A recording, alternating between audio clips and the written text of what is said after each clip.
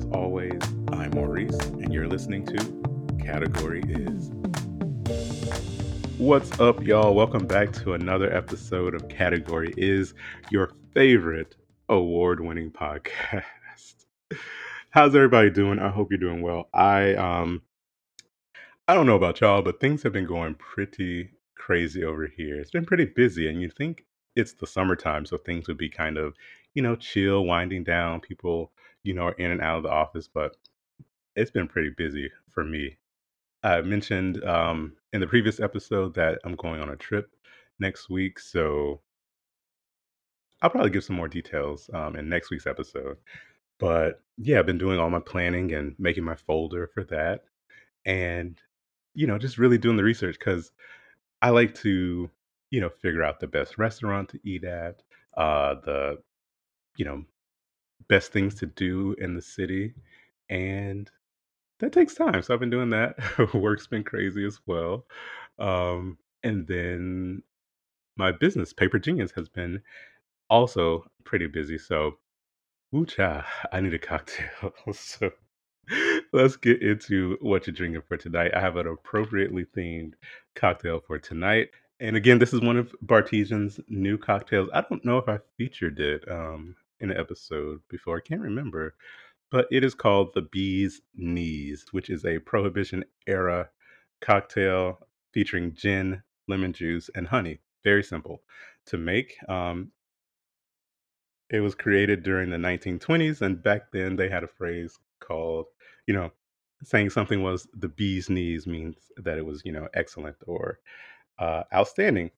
This drink is a bit sweet for me. I think it could be the honey. So maybe the balance is just a little off in the Bartesian. Maybe I need to add a little bit more gin to it. But if you want to make this cocktail and follow along with me this week, it's pretty simple to make. So it's just about 2, 3 ounces of gin to your liking, about an ounce or so of lemon juice, and then half an ounce of lemon syrup. And to basically make that, it's similar to a simple syrup, which uses like granulated white sugar. So you basically take equal parts honey and water and just mix that up. You don't have to heat it at all. You can just mix up equal parts and then use it for the cocktail if you want to keep it vegan, because vegans don't eat honey, which you know, whatever. But I guess you could use agave. It'll add a bit more flavor than just using a simple syrup. So yeah, I would do an agave syrup, I would say. So equal parts agave and water, and then mix it into the cocktail. So let's hop right on into the categories for this week. Not much is going on. I mean, it's been kind of a slow week on the news front. It's been dominated by the January 6th hearings, which are going on in Washington. They put them in prime time too, which I was like, girl, no ma'am. Ain't nobody tuning in to watch this. Real Housewives is on. I mean, for real. So they're basically, showing all the footage and, kind of reliving the whole January 6th thing. And it's a bit too much for me. I don't know what the outcome is going to be. Probably nothing.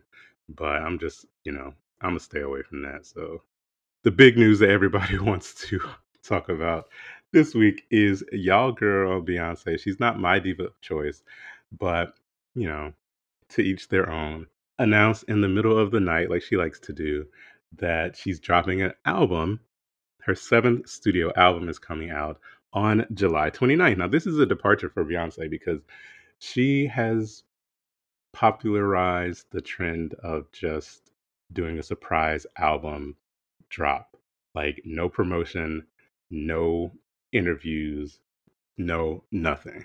She'll just drop the album in the middle of the night and y'all just go crazy all night listening to it. It's getting kind of played out. Drake actually just dropped an album, surprise album last night, but that explains why I couldn't find him in Toronto. He was in the studio. He was in the lab with a pen and a pad trying to get this CD out. But I'm a little curious as to why Beyonce has kind of changed up her tactics. Like I said, it gotten played out. Like the past, what, 2 or 3 projects that she's done, she's dropped them like in the middle of the night. So I don't know, maybe she tired of it too. But she went like the Adele route. Remember when Adele was releasing, I guess, 25, and she did a promo and it was just like the title screen that said hello, it's me. And then for 30, she was doing like those billboards around the world with just 30 written on them. So Beyonce just released a, well, back up because a few days ago, maybe last week, she removed like the profile pictures on all of her social media. And so people are thinking, oh God, she's about to do something. And so the Beehive was going crazy. And then so on Thursday morning, she released the title of the new project apparently is Renaissance Act One, or Act One Renaissance. I don't know. But she also is on the cover of British Vogue for July 2020. She's on a old nasty red horse with a little black outfit on. And then they released some of the pictures of the photo shoot that she did. And so she had on like a little pink coat and wear her titties out. And I think I saw a gold one too, where she had a 27-piece wig on. But the pictures looked good. I mean, she looked good. But yeah, I'm curious to know like what's changed up in her promotion tactics because Beyonce is notoriously private. She doesn't give interviews. I think that's because she doesn't speak well. Maybe she took some elocution classes in the interim, but I don't know, girl. Like, you need to enunciate a little bit better. But I mean, we will see what the project is going to give. The one thing that confused me is that Mama's already selling merchandise for this new project. And I'm like, girl, for what? It has no visuals. It doesn't, I guess if Renaissance is the title, I guess it has a title, but other than that, it has nothing else. So you can buy this box set for $39.99. There's four different options. You get a t-shirt and a CD, limit 4 units per customer, and cover artwork plus t-shirt design will be unveiled at a later date. And if you look at the graphic on the page, it's just like a mirrored box, a CD, which who got a CD player these days? Like now people got to go out and buy a CD player. I think y'all are about to get gooped because I know people are buying it like crazy. But how you buying stuff you don't know what you're getting? Mystery box situation. No, man. I, Child, I'm not the one. And no, I'm not a fan of Beyonce. I will say that she's one of the greatest performers of all time. Like she's an entertainer. Um, but the songs that I have heard of hers from the past few projects just haven't gotten me. I don't think her catalog is like timeless. Like uh, you can't be, like 60 years old danced across the stage to some of these songs. Like I just I don't know what she's gonna be giving that can like stand the test of time. Because Mama, you 40 plus, and not to be ageist, but it's time to sunset, girl. Transition into something else and let these young girls have it. But y'all will buy it anyway. Y'all are gonna go to that concert anyway. You're gonna be eating ramen noodles and be late on your rent payments. But at this juncture in her career, like what is gonna be super outstanding about the project? I could be wrong. And I hope to be proven wrong. And I have another bone to pick with Miss Beyonce, honey, because on Thursday was also the day that my diva of choice, Mariah Carey, was getting inducted into the Songwriters Hall of Fame, which is an amazing accomplishment, number one. And then being that Mariah has 19 number one hits and she wrote 18 of them. The only one that she did not write was I'll Be There, which was the Michael Jackson cover, or Jackson 5, I'm sorry, cover that she did on MTV Unplugged back in the day. But yeah, you had 19 number one hits. You wrote all of them except for one. The majority of her songs she writes herself. Mariah always said that she's a songwriter first. She always considers herself a songwriter first. And so I feel like the longevity of her songs, like you can listen to a Mariah Carey song from 1990, 1991, 92. and it sounds the lyrics are current. They still feel current, they still feel relevant. You still feel like that connection to them. And I just think a lot of people don't have that, these days. Like it took like 7, 8 people to write like a Justin Bieber song or like the artists who are popular today write none of their stuff. Cardi B don't write none of her stuff. Megan Thee Stallion writes none of her stuff. Beyonce will they'll give her a vanity, credit on a lot of her things, but it feels like because if you're last on on the list, that means you put in like 2 words of the lyrics. But like Beyonce, you could have waited till Friday to announce this thing. Like you got over a month of promotions to do. Like you could have waited 24 more hours. You had the people waiting for what 7, 8 years. When was her last CD? I don't know. You had them waiting anyway. Because I guess the soundtrack doesn't count. She did that Lion King soundtrack. But y'all could have waited one more day to release that announcement, trying to steal Mariah's shine. But you can't do that. But anyway, again, Mariah's songs are timeless. They have longevity. She will make money every single year from November to January off her Christmas song, All I Want for Christmas Is You, which, by the way, did you hear that she's getting sued for the song? Somebody named Vince, somebody, he's claims to be a artist or something. He says that he wrote and released the song called All I Want for Christmas Is You in like 1990 or something. And then he alleges that Mariah stole his idea. The lyrics are completely different. The vibe is completely different. It's, I believe, a kind of country ish kind of song. And, sir, it is 2022, and you just now becoming aware of Mariah Carey's song, and you're just now saying that she violated your intellectual property, girl. Bye. Go sit down somewhere with that. But anyway, y'all, that's all I got from Miss Beyonce. Y'all let me know how this CD turns out. And if y'all buy this merchandise without even knowing what it is, I got a bridge I can sell you as well. So just hit me up in the DM. And in a quick follow up to the Met Gala category a few weeks ago, Kim Kardashian is under fire yet again for wearing Marilyn Monroe's like $5 million Mr. President dress. It's owned by Ripley's, believe it or not, and allegedly, because Kim was so squoze up in it, she damaged the very, very delicate dress. I'm sure somebody over at Ripley's is getting fired today because they released pictures of the before and after. And that thing all stretched out, beads are missing from it, and it just, ooh, girl, it's in bad shape. But I guess Kim ain't getting her security deposit back from wearing that dress. But it was just a dumb idea in the first place. It had nothing to do with the theme of the event. It's this, priceless. I guess they got a price on it, but it's this iconic piece of history, and you just want to wear it just because you can. Like, girl, no, ma'am. And in the final category of this week, y'all know it's Pride Month, and how I feel about the corporate takeover of Pride. But at least this time, some companies are getting a bit creative with it. So Burger King released a corny kind of ad campaign where they have a Whopper, and they're selling two different versions. One has two top buns, and one has two bottom buns. It's like that Rachel Ray. Remember the Rachel Ray cooking show? Does that still come on? I can't remember.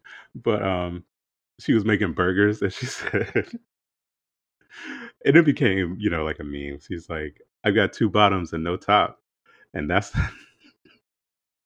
not fun at any party. So maybe they have a gay working in the ad department down at the Burger King, and he pitched that idea. But I guess it's cute.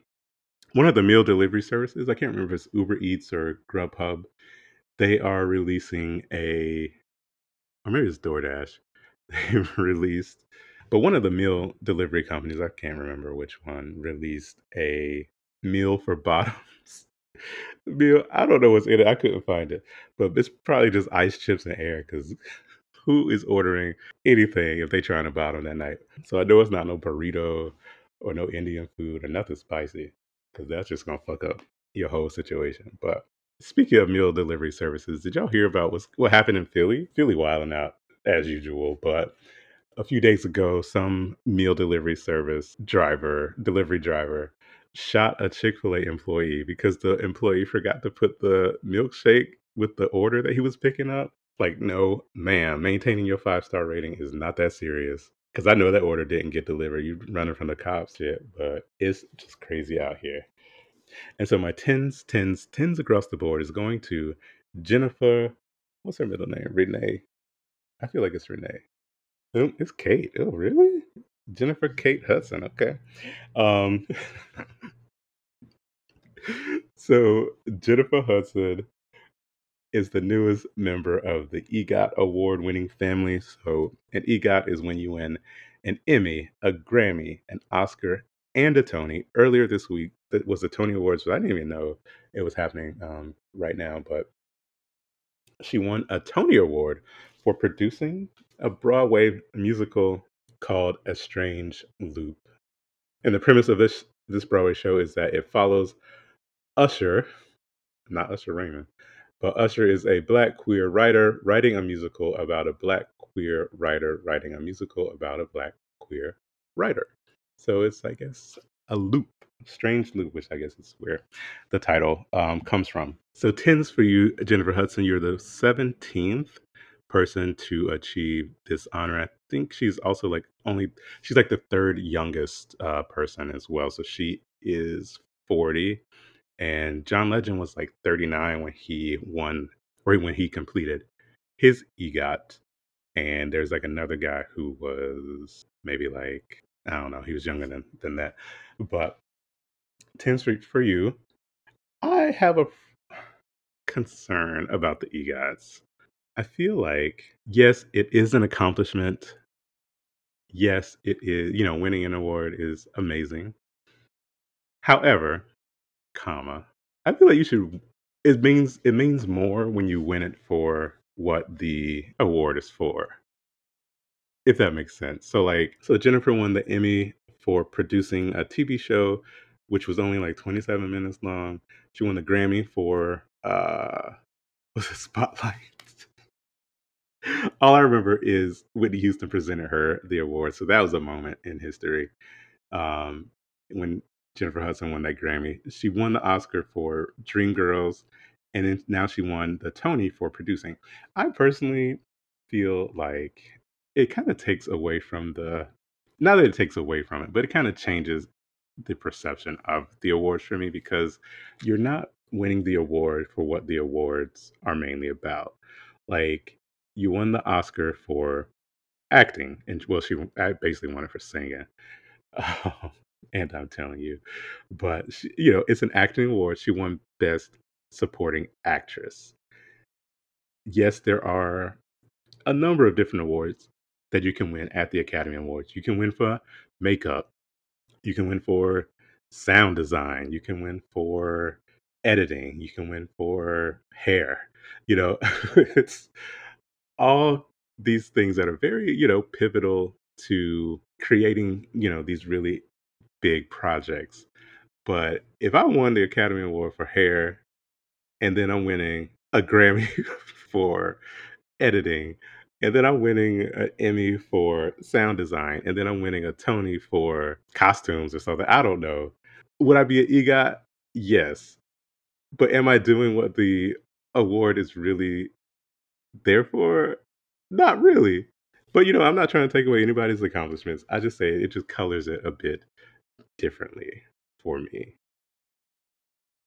Because even John Legend, I believe he won his Tonys for producing. Because like technically, you can win an Oscar and a Grammy for a song that's on like a soundtrack, and it just, I mean, child, whatever. But tens for you, Jennifer Hudson, only the second Black woman after Whoopi Goldberg to complete the EGOT Award series. So that about wraps up this week's episode. Stay safe, stay healthy, and I will see you in the next one. Bye.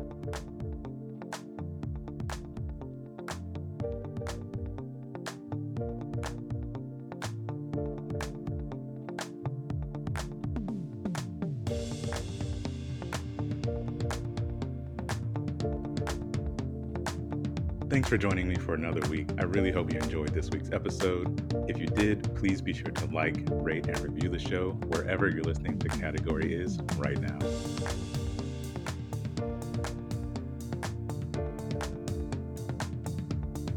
Category Is podcast is recorded in Philadelphia. The show is hosted, edited, mixed, and produced by me, Maurice Smith.